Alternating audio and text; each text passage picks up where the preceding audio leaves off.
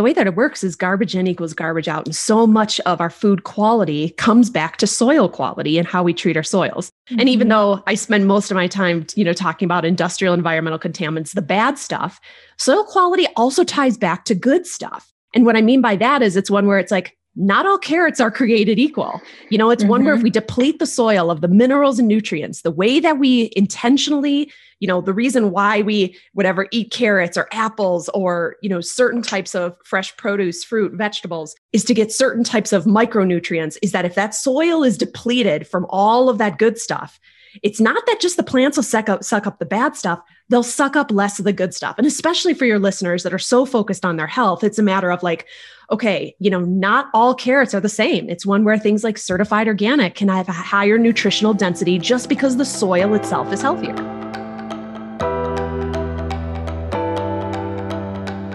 Hello, and welcome to Pursuing Health. I'm Dr. Julie Fouché, family physician and former CrossFit Games athlete. Here, I bring you information and inspiration to help bridge the gap between fitness and medicine and support your journey toward your healthiest self. In this episode, I shared a very fascinating conversation with Jackie Bowen and Oliver Amdrup of the Coming Clean Project about the role of environmental toxins in our health. A little bit of background about Jackie and Oliver. Jackie is the executive director of the Clean Label Project, a nonprofit with the mission to bring transparency to food and product labeling by using analytical chemistry and data investigations to research top-selling products.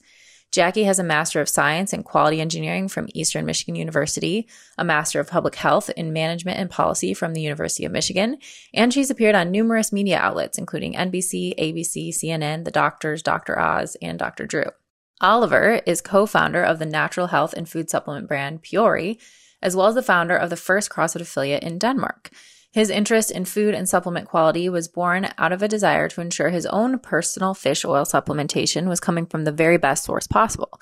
And since then, he's helped Puori to grow into a company that offers a variety of supplements to address the main nutritional deficiencies of the developed world, with full transparency testing across their entire product portfolio. Now, I've known Oliver personally for many years, as Puori was one of my sponsors when I competed in the CrossFit Games. He was also on one of my early podcast episodes, along with Puori co-founder Julius Heslett. And I continue to be impressed with the standards and the rigor that they hold all of their supplements to. Together through the Coming Clean Project, Jackie and Oliver are working to educate consumers on how environmental toxins can lead to chronic disease and how, as consumers, we can make better food choices. So in this episode, we cover a broad range of topics from the basics of cleaner living to steps you can take to reduce your overall toxin load and even what to look for when purchasing supplements. We also get into some fascinating research, including why vanilla protein powder might be a better choice than chocolate. So sad. Now, before we dive into the episode, I do want to make it clear that this podcast is for general information only and does not provide medical advice. I do recommend that you seek assistance from your personal physician for any health conditions or concerns. So with that, let's get started with the episode.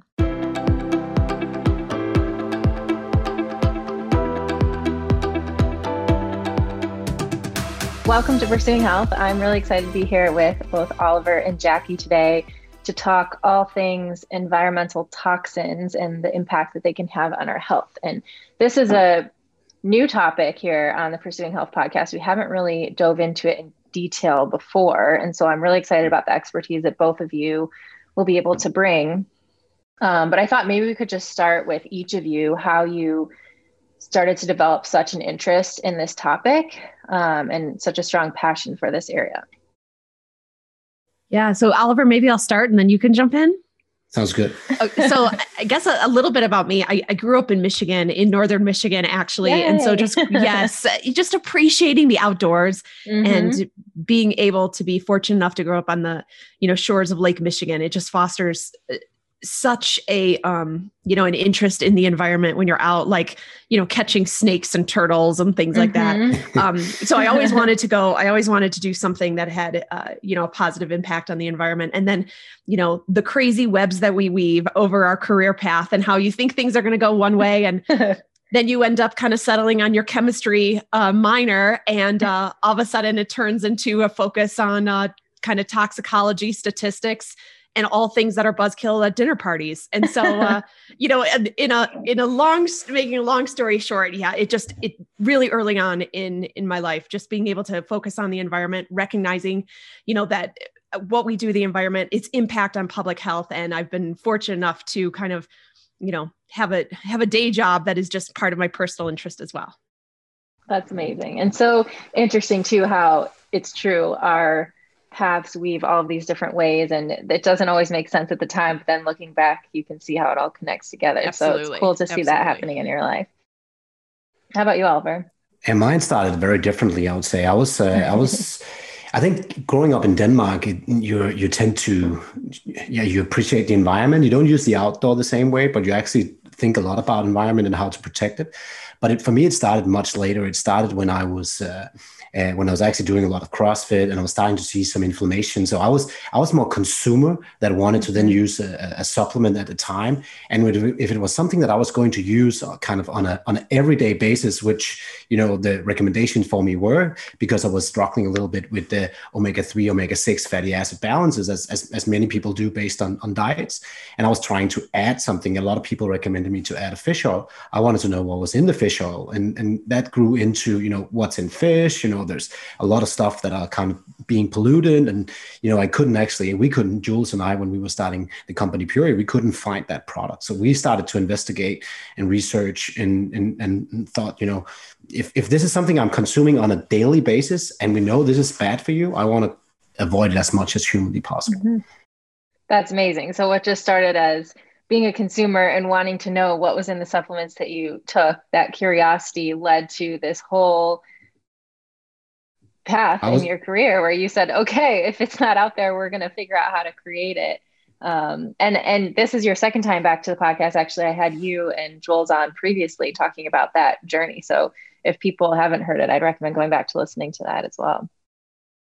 Yeah, no. So it was like, it's just a thing where you kind of, the more you actually get to learn and get to understand about it, the more scary it actually seems with the environmental toxins that are kind of building up across us, and whether it's food, air, water, all around us basically. Mm-hmm.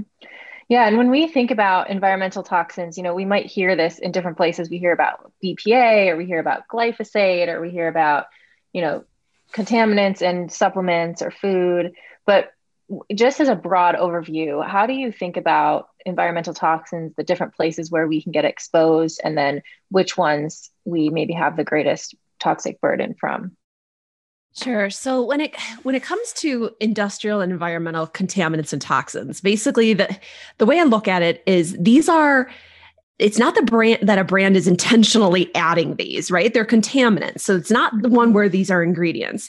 But the thing is, it's like, I kind of think of them as like opportunistic, piggybackers. That what they do is that it's like, if you don't watch out for them, they have the opportunity to end up in a finished product. And the way and where they come from is typically when you think about things like traditional food safety, you hear about things like E. coli, salmonella, listeria, things that contribute to salad mixed chicken or burrito restaurant recalls, things that'll contribute to vomiting, diarrhea within 24 to 72 hours.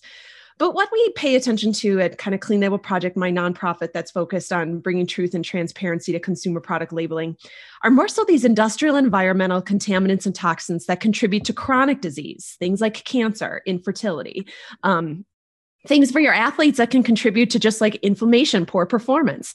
And this can take years, even decades, to manifest itself in disease. It really kind of boils down to, if we're talking about heavy metals, plastics, pesticides, those types of things, it's pollution. It ends up, what happens is that because of our societal choices around mining, fracking, industrial agriculture, these different types of contaminants end up in the air, the water, and the soil. And the plants that end up in our finished product have no choice but to suck this stuff up. And then undoubtedly it gets absorbed into our bodies. And from there, that's where it starts kind of wreaking havoc over time. Wow. It's scary to think about just because of how many systems are involved and how many like you said, it's not like it's intentionally being done, but it's just the way that our world has been developed, that this stuff just starts to become part of the product. I often think it's very unintentionally. I think it's often very unintentionally when we've been kind of buying ingredients and raw materials around, like you're actually people that care a lot about, but it's just something that you don't test for. Because as Jackie mentioned, the stuff you test for is the stuff that gets you instant sick. The things that kind of just evolve into you over time that really people have a really hard time grasping is just, it's extremely complicated to measure right away. Mm-hmm. I would also along those lines add for your listeners is that, the way that it works is garbage in equals garbage out. And so much of our food quality comes back to soil quality and how we treat our soils. Mm-hmm. And even though I spend most of my time, talking about industrial environmental contaminants, the bad stuff, soil quality also ties back to good stuff. And what I mean by that is it's one where it's like, not all carrots are created equal. It's one where if we deplete the soil of the minerals and nutrients, the way that we intentionally, the reason why we eat carrots or apples or, certain types of fresh produce, fruit, vegetables, is to get certain types of micronutrients, is that if that soil is depleted from all of that good stuff, it's not that just the plants will suck up the bad stuff, they'll suck up less of the good stuff. And especially for your listeners that are so focused on their health, it's a matter of like, okay, not all carrots are the same. It's one where things like certified organic can have a higher nutritional density just because the soil itself is healthier. Wow. And it seems like food is probably one of the biggest places, just because we're eating multiple times a day, the biggest places that we're going to get exposed. Can we just focus in on that topic for a little bit, and how as a consumer, you can start to be more aware of what's in your food from a toxin perspective and how to be more educated and make choices that are going to provide less toxic exposure over time? Sure. Well, the way I look at it is, you see all these food claims that'll make, claims on product pack that says non-GMO, organic, gluten-free, which is great, but none of them say things like no heavy metals, no E. coli, because it comes down to food safety, and food safety is assumed. So it's not really right now. It's an interesting time because there's this new, it's called the Baby Food Safety Act of 2021. And it's really the kind of like FDA food safety first real foray into looking to regulate heavy metals within food. Now, granted, it's baby food, but it's a start. In the process of going through the different investigation that the House of Representatives did, looking at the harmful effects of heavy metals, which can contribute to long-term, risks like, immune system damage, cancers, those types of things. They identified certain high-risk ingredients. Certain high-risk ingredients for things like heavy metals would include things like rice-based ingredients, also soy-based ingredients. It's also one where if you're looking to control and minimize your exposure to pesticides, after testing thousands, if not tens of thousands of food and consumer products, I can definitely tell you that the organic promise of less exposure to pesticides holds true. And then, of course, when we're talking about things like plastic, it's a matter of kind of consumers, where possible, steering clear from any of those plastic containers, sticking to glass where possible, watching those carryout containers, don't nuke styrofoam, things like that can help minimize that exposure. But it's one where when it comes to kind of the whole, I guess, like a food safety regulatory policy, when it comes to this type of stuff, food safety and looking at it in the long term, it's still quite in its infancy. Oliver, what are your, what are your thoughts? How do you guys go about minimizing I think one thing your ingredients?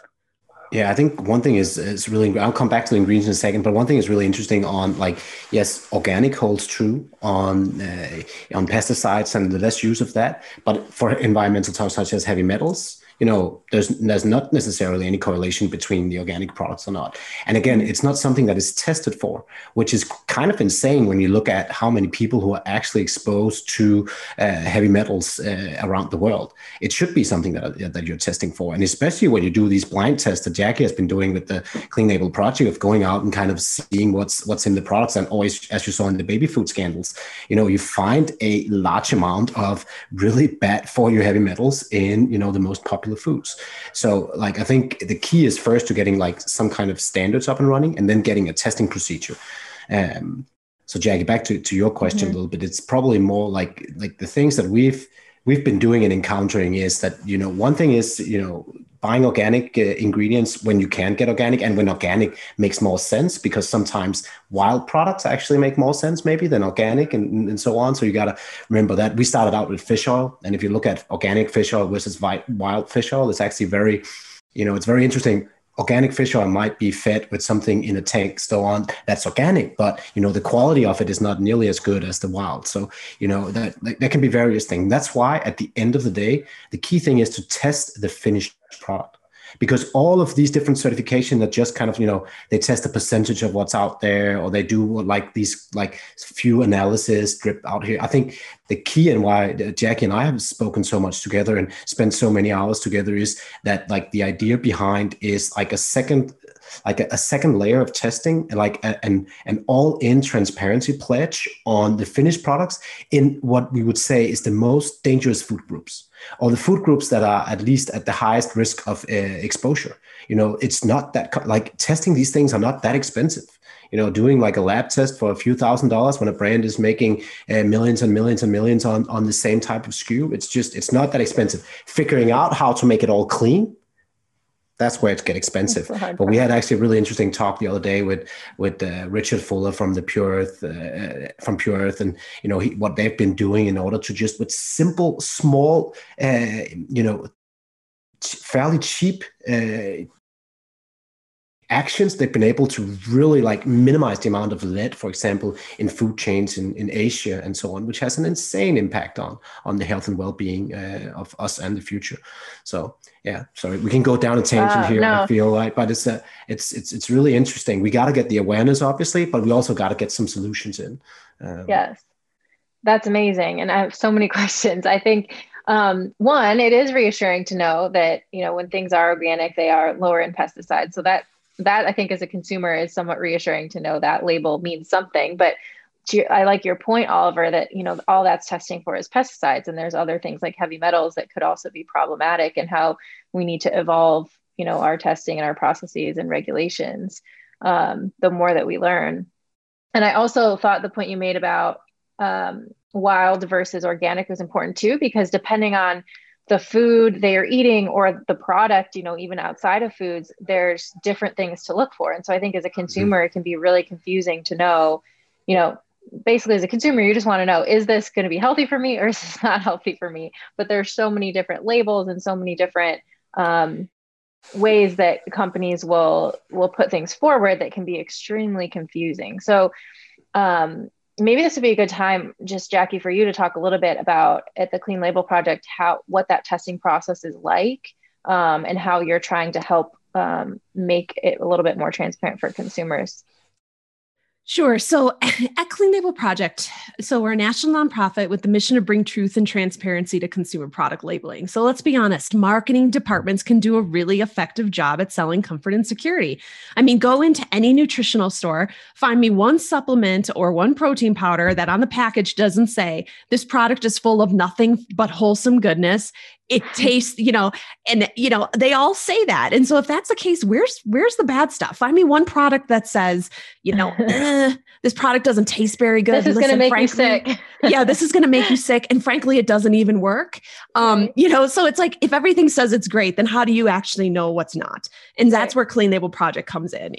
In analytical chemistry and data we trust. What we look to do is different types of consumer investigations into top selling products.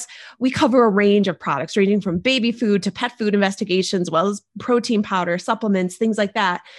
And then what we look to do is, bring this information to light with consumers in the form of white papers, or sometimes depending on the impact and what our findings show as part of doing this testing, we actually go through the full peer review academic publication of the studies of what we find.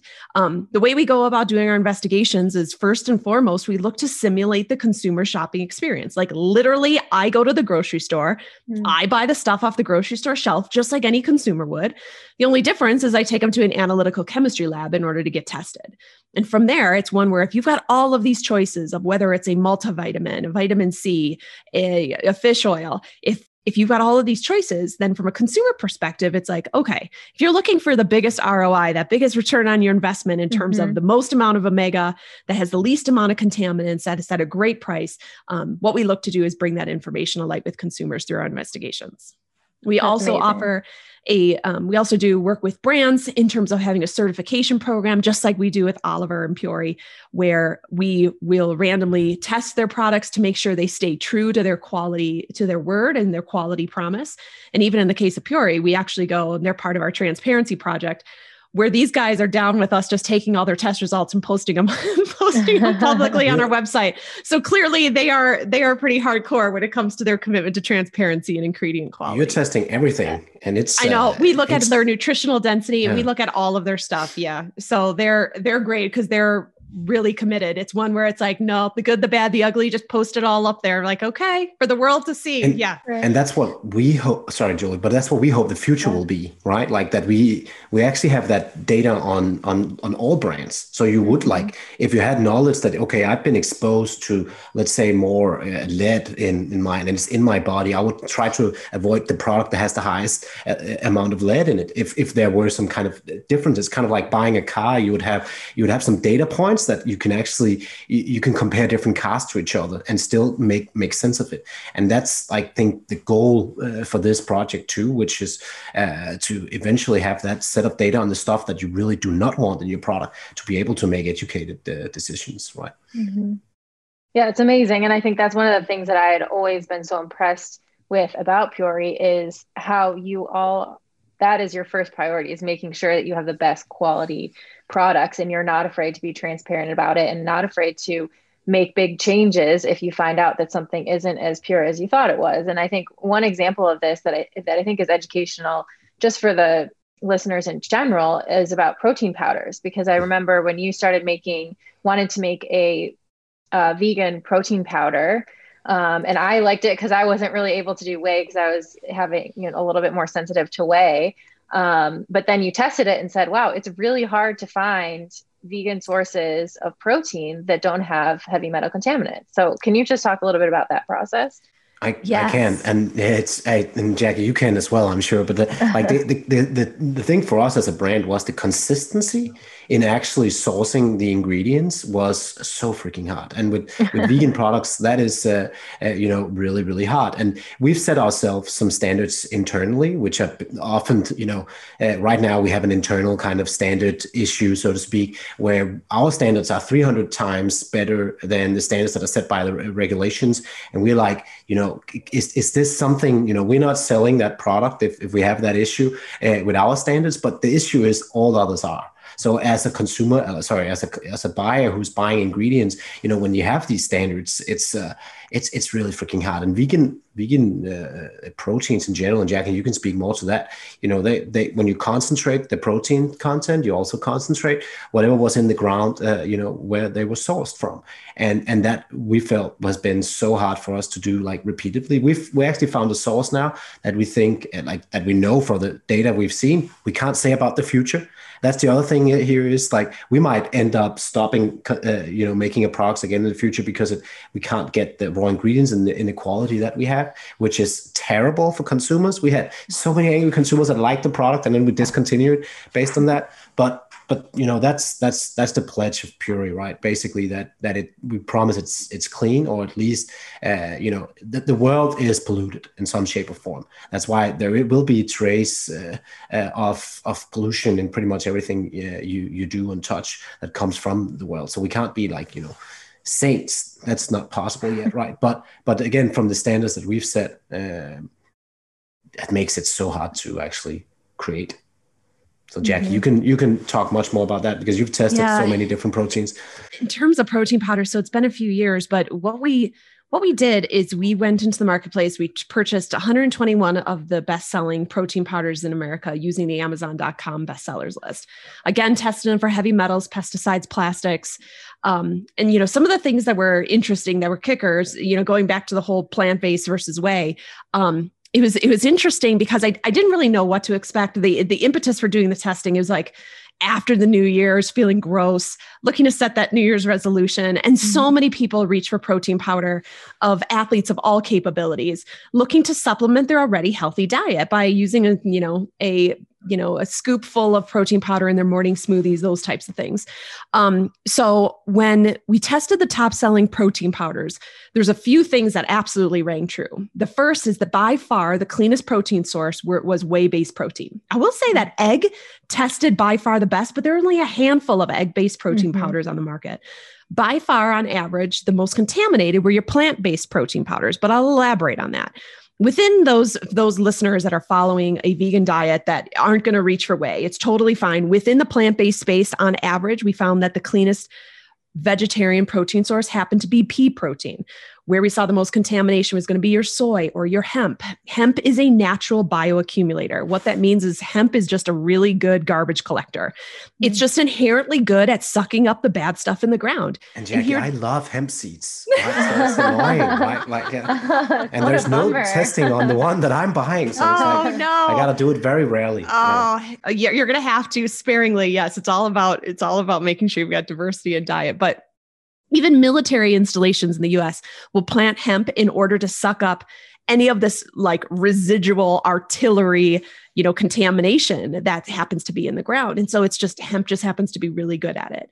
And so for whey-based proteins, it's one where I guess, I try to think about what the root cause of this stuff could be. And just like we talked about before, fortunate and unfortunate thing is that we've got kidneys and livers, and the whole purpose of those things is to help remove these different types of contaminants from the body. And likewise, because of whey-based protein, we'll also have that additional filter, if you will.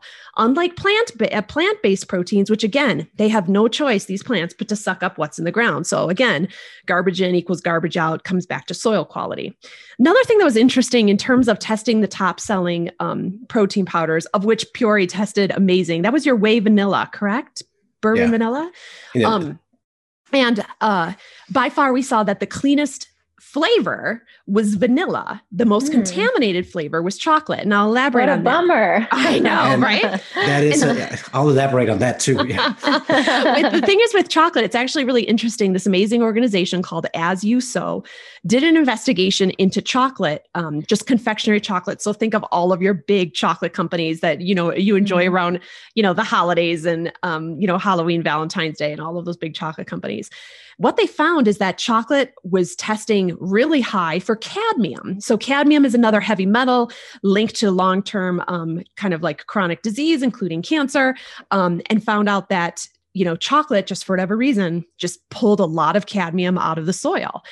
So what we saw is that vanilla doesn't have that same problem. So that's where we see is that vanilla, whey-based, happened to be in general, on average, the cleanest, whereas those chocolate sources, unless those brands do a lot of scrutiny on that chocolate source and making sure to have lower levels of cadmium, chocolate is just inherently really good at sucking that stuff up. That's so interesting. And I would imagine then, so it's probably from the cacao. So probably dark chocolate has even more cadmium when you're thinking that dark chocolate, you're eating something healthier. Is that true? You're probably right. Yes. And I would be happy to send you over a link to the As You Sow investigation, because it was based on. I would love to see that. Yeah. Share that with me too, Jackie. Right yeah. It's because the thing is with theirs, it's one where, like, don't get me wrong. I mean, chocolate also has like amazing benefits around antioxidants, and it's really nice to have like a reason to indulge and stuff like that. But it's also one where it's interesting, especially for people who are consuming protein powder, multiple servings several times a day, just kind of keep this stuff in mind, because it's a matter of that cumulative effect on your body. It's not just these heavy metals aren't just going to come from your protein powder. It's inherently present in the environment and every meal that we eat. And it's one where, until we kind of, really start looking at our dollars for a vote in the food systems that we believe in, and we recognize that our environmental policy also impacts our public health. This is kind of the unfortunate bed we have to sleep in, but there are things you can do to minimize your exposure for sure. Wow. So protein powders, probably look for whey, be cognizant of flavor. And you have now published results from that study, correct? So that people can go and see how each brand stacked up? Yeah, check out the cleanlabelproject.org website and for more information. Yeah, you can definitely do that. But in general, I would just say if you can get a lab report that shows environmental toxin in the actual batch of what you're seeing, different places do it. There's other organizations as well that test for it. But just make sure you can actually, if you can get that, then you can consume and trust. Whether it's the plant based protein or the cacao that you're having. Because one of the things we've been through probably, I would say, My team would know better the details, but between 5 and 10 different organic cacao beans from different areas to kind of figure out which one is the cleanest, so we can keep a fairly high amount of cacao in the product, because we actually like that, and we thought it was a really nice part of that protein flavor. But we actually had to, in the end, just decrease the amount of cacao we're using in the product, so a little less flavor, if we want, again, with the mindset of this is a product you might consume day out, day in, and again and again. Mm-hmm. We want to make sure that we are on our low standards, which is often Proposition 65, which I'm sure we'll come back to, or even lower, depending on where in the world we are and what we kind of seeing as the strictest standards, basically. And that's a great point that Jackie alluded to earlier too, is just looking at the frequency that you're eating these foods and having diversity in your diet and all the different things that you're eating, and taking that into consideration too. There's a certain amount of sort of risk tolerance that you can have, but just being aware, I think, is the most important part. Mm-hmm. And there's different foods that are more contaminated than others, so just be aware of those. What's the list called in US, Jackie? The environmental working groups. Yeah, the Clean 15 and Dirty Dozen. Exactly, something like that. Just be aware of those. So just when you make those, if you buy the same kind of, let's say, rice and eat it over and over again, that might be a chance of buildup of arsenic. So just make sure that you, variation and look for those. Mm-hmm. I want to touch on supplements too, because that's obviously another big area for our audience that are, people may be using supplements for their health or their performance. And it's always a question that I get about how do you figure out which supplements are good quality. And not every supplement company is, I would say most are not as transparent as Fiore is about all of their ingredients and their quality standards. So for the consumer, what are things that they should be looking for or be aware of that might be in their supplements? And what are things that they should be looking for on the supplement bottle or packaging to know that they're getting a supplement that's more pure quality?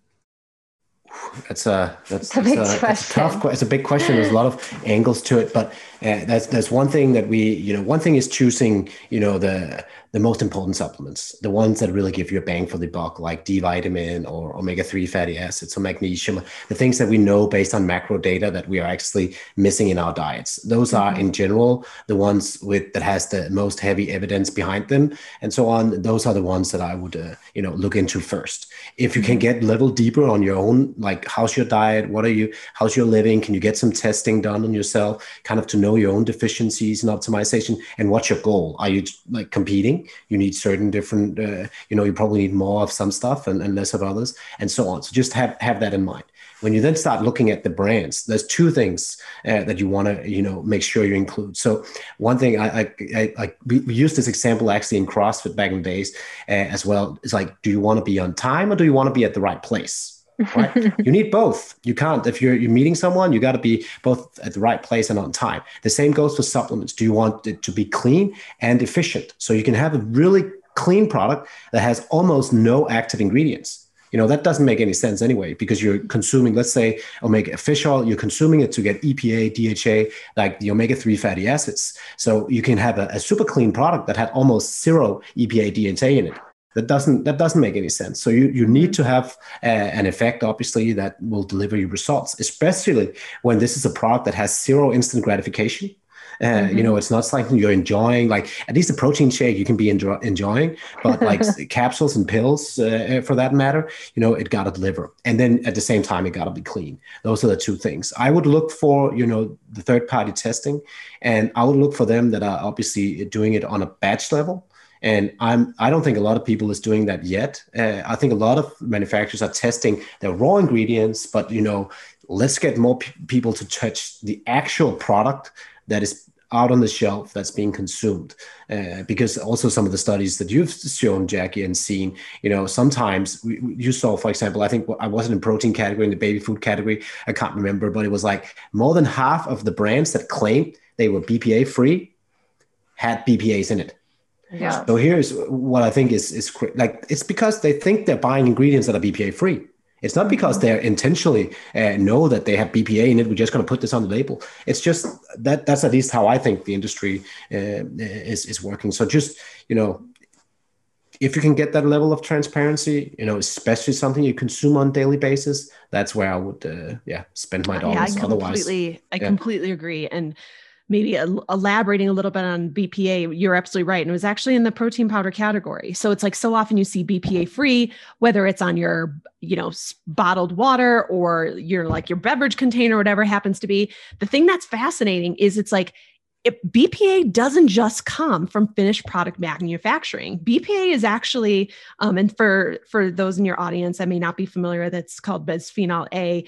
Basically, it's a plasticizer. It's actually allowed as a food contact surface or additive. So you see it in a variety of things in a food manufacturing environment. So when you see brands make a BPA free claim, it's one where it's a question of like, is that in the finished product? Have you asked any questions of your supply chain to see, do they use BPA in any of their liners, any of their trays in making the product? When you say BPA free, down to what level, based on what standard? It comes down to like, how do you actually interpret the claim free from? And then going back to what Oliver said in terms of when it comes to selecting supplements, the other thing that I would say too, and Oliver, you and I bonded over our vitamin D deficiency. Another thing too is like, very interesting, right? It's a really interesting story. Yeah. We, the thing is also make sure to get tested because sometimes supplements can be too much of a good thing. It's a matter of like, does your body need it? So it was one where it's interesting. I was one of Clean Label Project's technical advisors is an MD, and she was telling me about, growing up in Michigan, just inherently, people from, northern climates and higher elevations happen to have, like lower levels of vitamin D, which has been linked to things like infertility, colon cancer, things like that. And so she's like, next time she's like, I anticipate this to be this next huge big trend because so many people were now applying sunscreen, typically get your vitamin D from the sun. So many of us are indoors working at the office. People aren't getting their sunshine, their natural vitamin D. So I'm like, next time I went to the doctor, I made note, let's make sure to get, vitamin D tested. Got it tested. And it came back and I was 23, and where you want to be is something over 30, ideally over 50, but at least over 30. So it's technically deficient. I was put on a high concentration vitamin D. Told the story to Oliver when I happened to see him. He's like, no kidding. He's like, I got tested for vitamin D. And poor Oliver up in the Nordic area, you were like 7. I was like, exactly. I was like, you need it now. You need it bad. That was before you started Peoria, hopefully. That was before I started Peoria. But I actually interestingly also found out that I had a hard time absorbing it. So later on, because they started me on a pretty high dose. So I did a really high dose and it didn't really increase until Umaro, a friend of us that you also know, Julie, he put me on the most insane dosage, right? To make sure we finally got up there, and we did some DNA testing on me as well. And so I had a really hard time basically absorbing D vitamin. So and there can be other factors too. Like I learned, magnesium, if you're deficient in magnesium, sometimes that can affect vitamin D absorption too. So it's all of these other nutrients that interact together. Okay. So, Jackie, can you talk to any of the other, obviously, people can look for Clean Label Project's results, but any of the other certifications that they may see on supplement bottles and sort of what those mean or what they should be looking out for? Definitely. So before coming to Clean Label Project for 15 years, I'd be remiss to not mention I worked at NSF International, which is a World Health Organization collaborating center on food safety, water quality. They've got a pretty amazing, robust dietary supplement program focused on both GMP as well as banned substances, where especially for some of them, your more elite athletes, that's going to be a really big deal. And so obviously that's another great resource. Clean Label Project, you will see that on a variety of supplements. The work that we do focused on industrial environmental contaminants and toxins. You can also see that whole transparency project using QR codes. So you can actually pop the hood, kick the tires, see how products actually performed. Other references you may see in product packaging will be things like, USP or making references to CGMP. That would be good manufacturing practices. Good manufacturing practices is kind of the baseline when it comes to FDA compliance, the minimum expectation within a food safety manufacturing environment. So these are a variety of the different things you can see that you'll see of claims on pack. But in general, if there's a certain supplement or any food product that you love, that you're enjoying every day, or that your family is consuming, it's a great time to be a consumer. Use social media to ask questions, demand answers, and use, the thing is with social media, then you hold them publicly accountable to answer.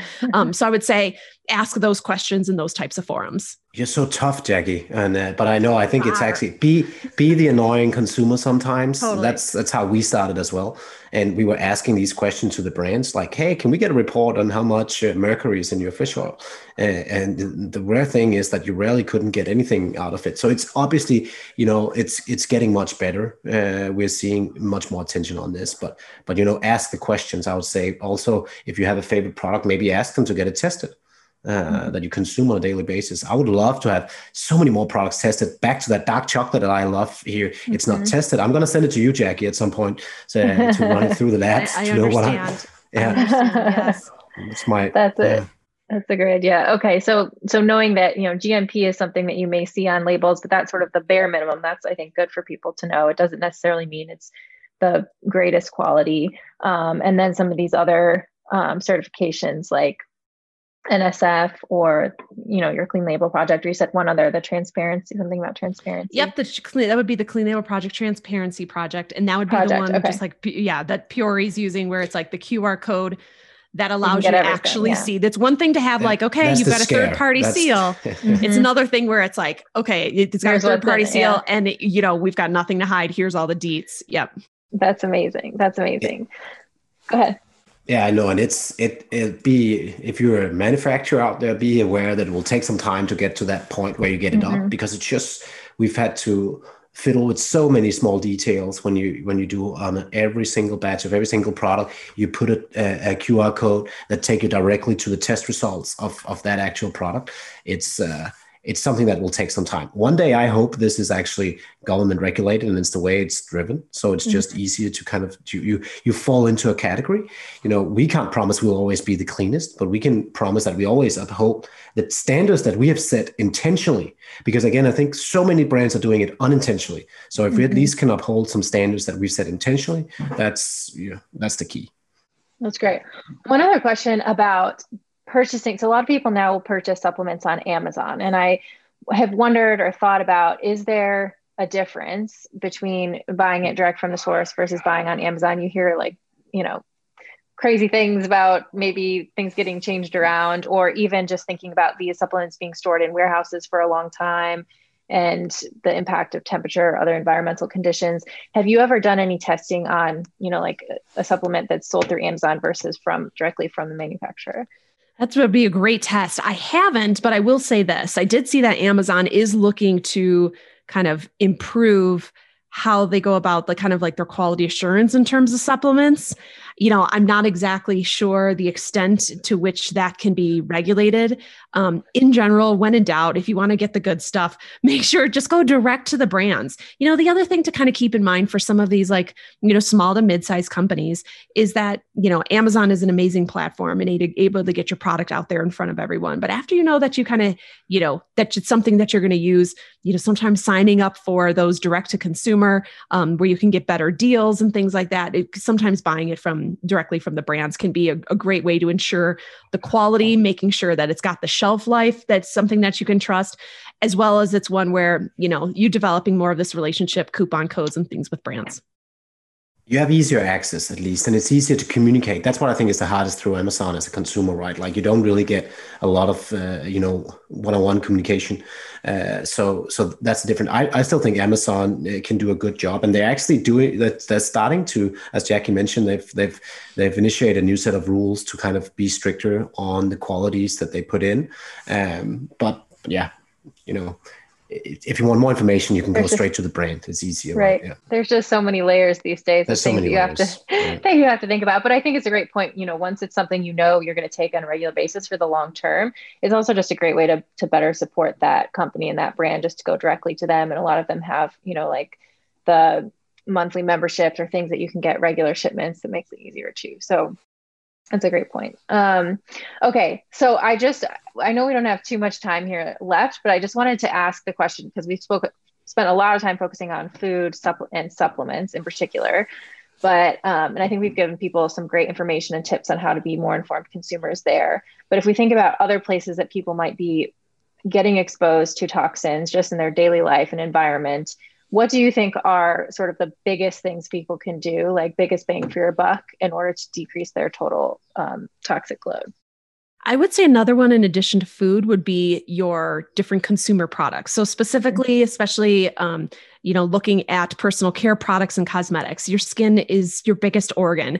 And so often it's one where I think there was a statistic I heard that most women on average apply 23 chemicals before they leave the house in the morning. When you think of cosmetics and body wash and shampoo and conditioner, lotions and all of those types of things, it's a matter of also looking at that these different types of chemicals come through those sources as well. So be mindful of it.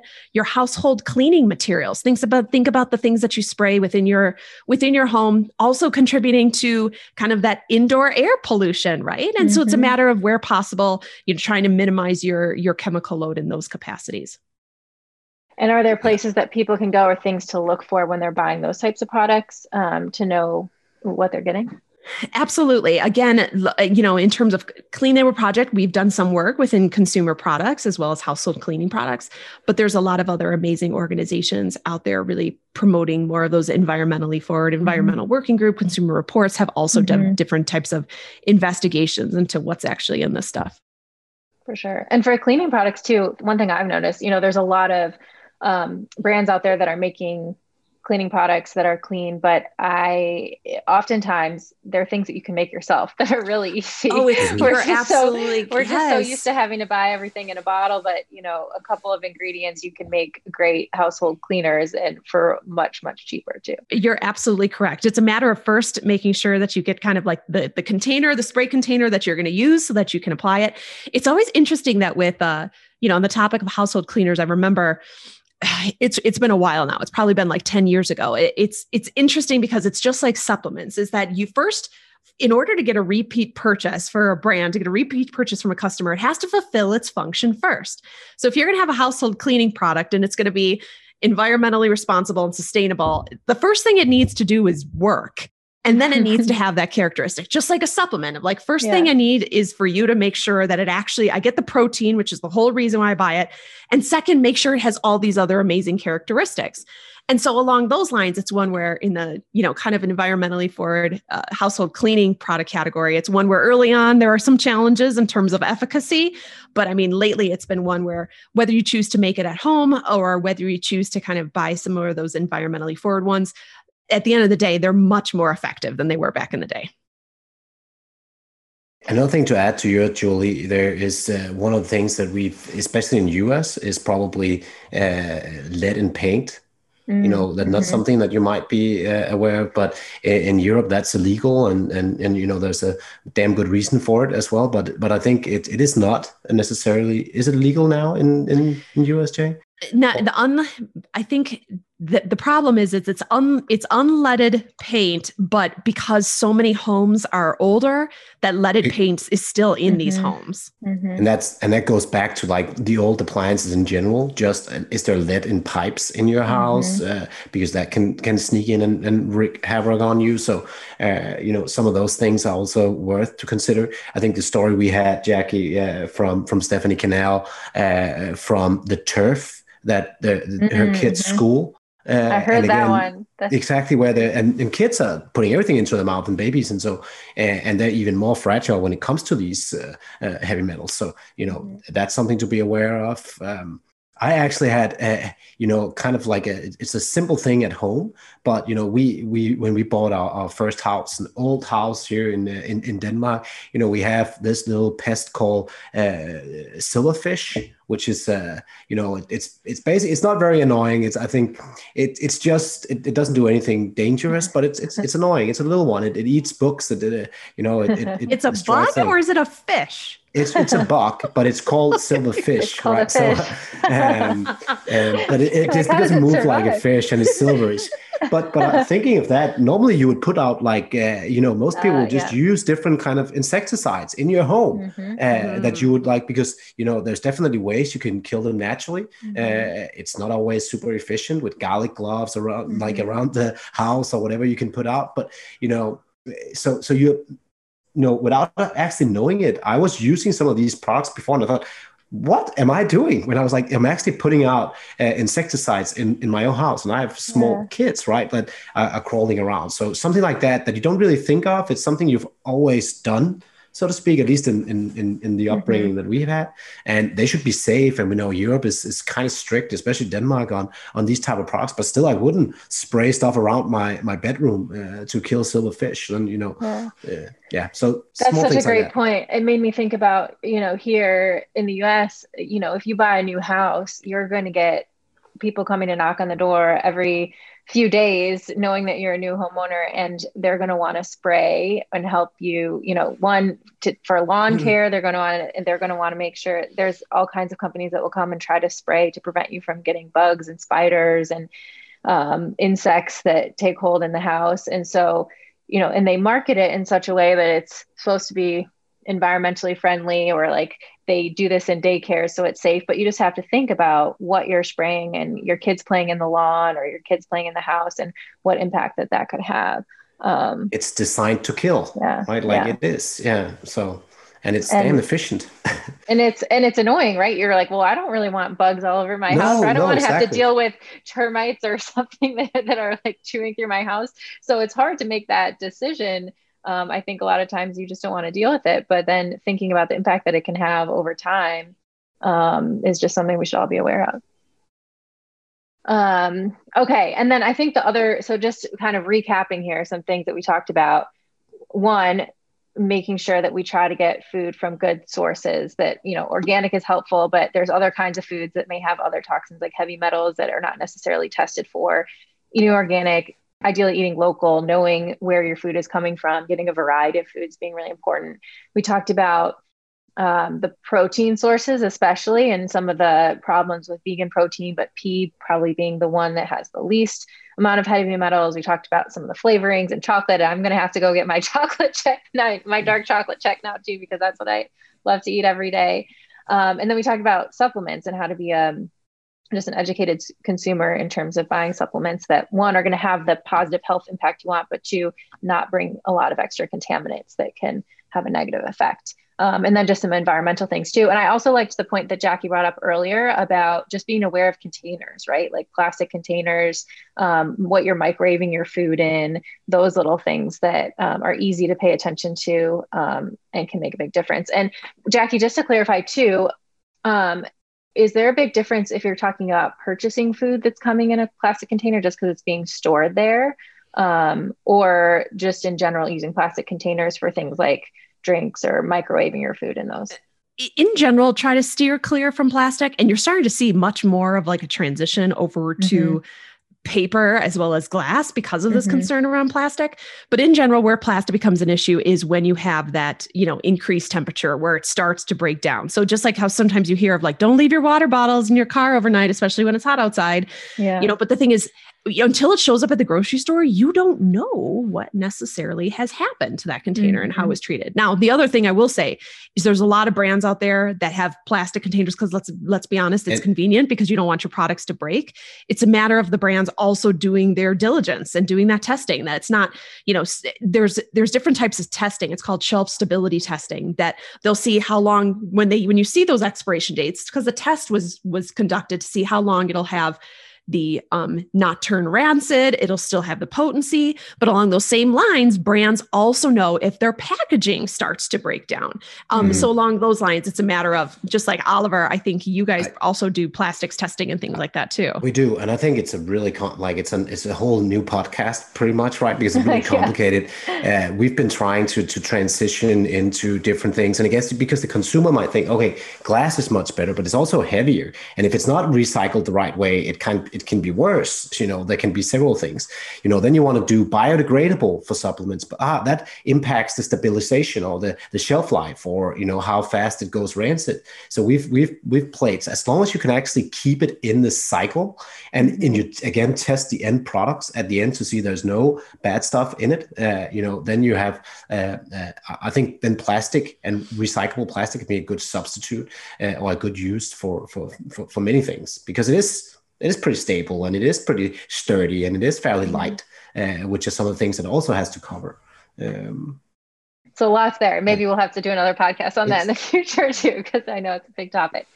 Okay. Well, I want to close with 3 questions I ask everyone on the podcast. And then I want to hear a little bit more about the Coming Clean Project, which is your podcast that I've listened to the first few episodes. And I'm just so excited about the information that you all are putting out there. And so I want to make sure people are aware of that. But for 3 questions, and Oliver, you may have answered this many years ago, but we'll see if you have any different. It may have changed today. I'm sure they've changed.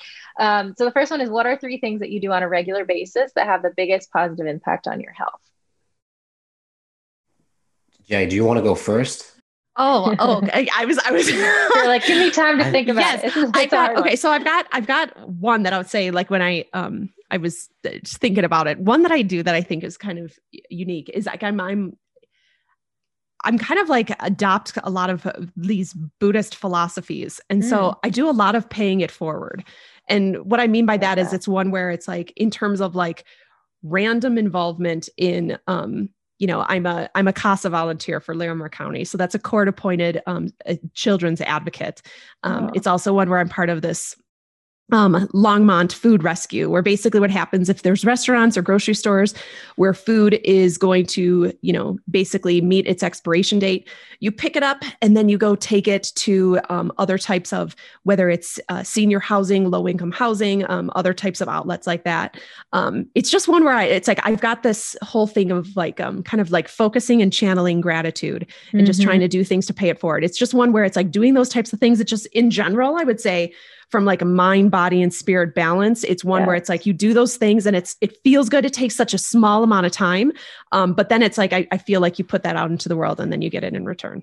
I love that. And I've been focusing a lot more on that myself too. And just realizing that, if you can we all in our lives tend to be so focused on ourselves, like just our culture. And if we can just take some of that focus and energy and focus on serving or giving back to someone else, it's so rewarding. Like you said, it doesn't have to take a lot of time. And it can be something like so cool that you're doing it related to food, which is a topic that you're so passionate about anyway. So that's amazing.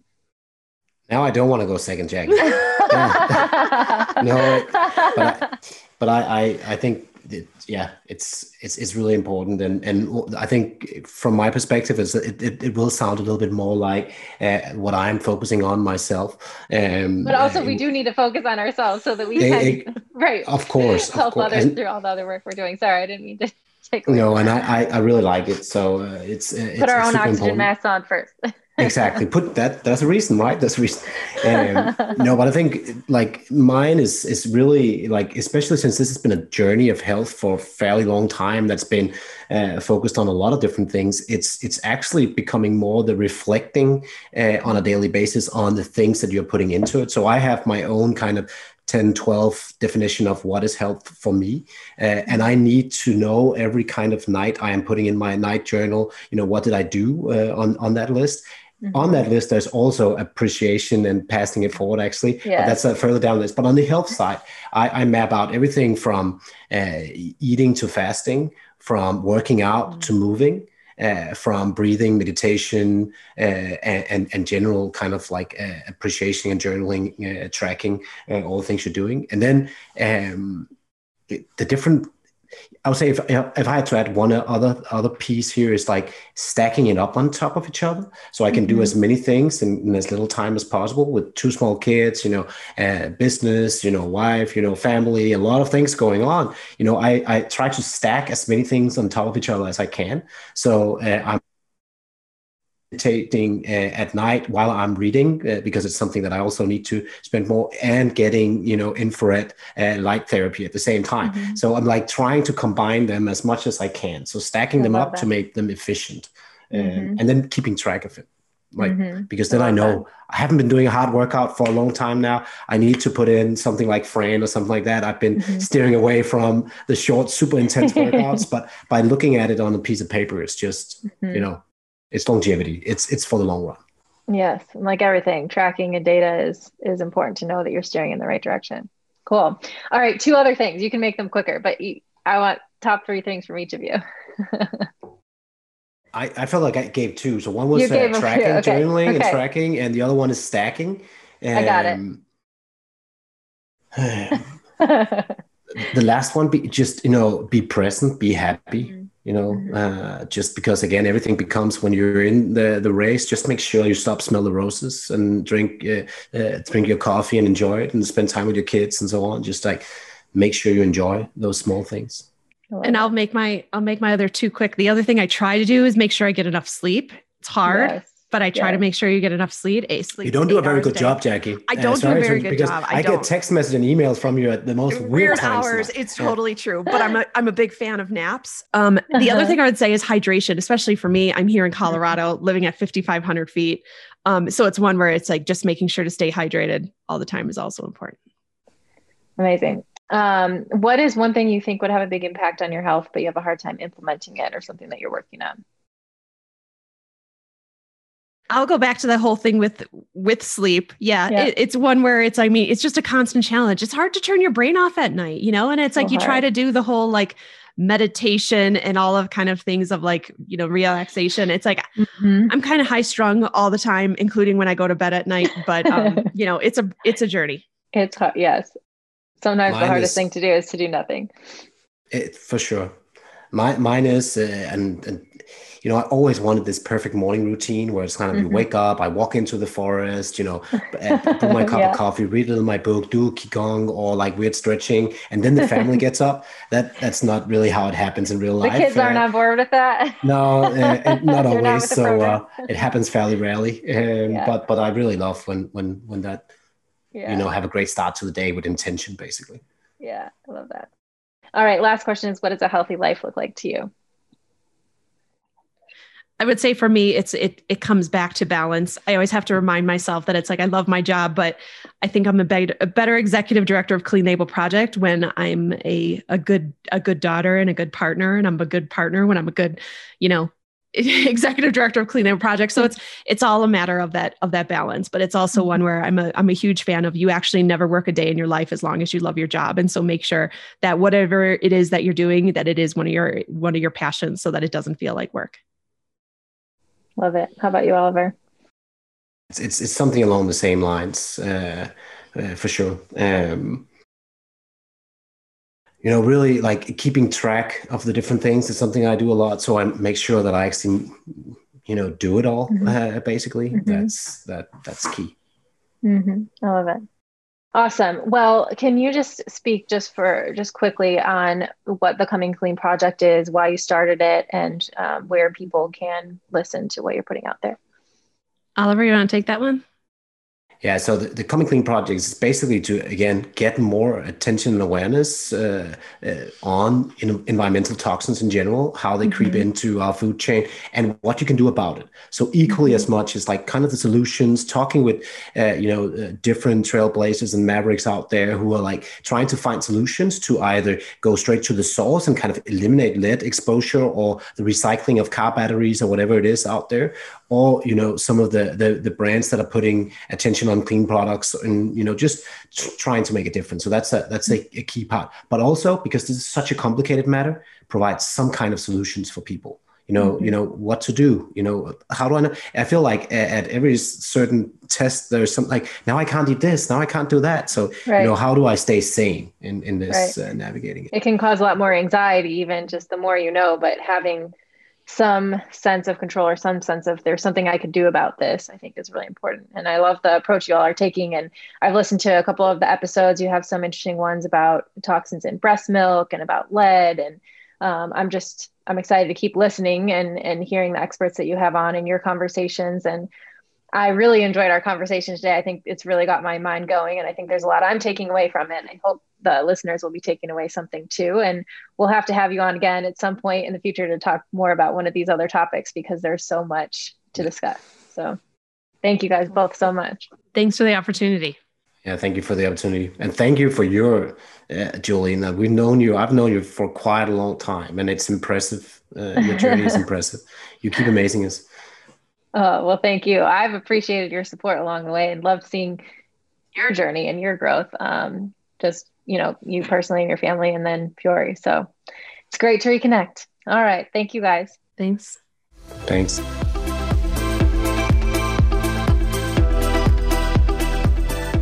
Thanks so much for tuning in. If you enjoy listening to the podcast, please consider subscribing and giving it a 5-star rating on iTunes. It really does help to get the word out to more people.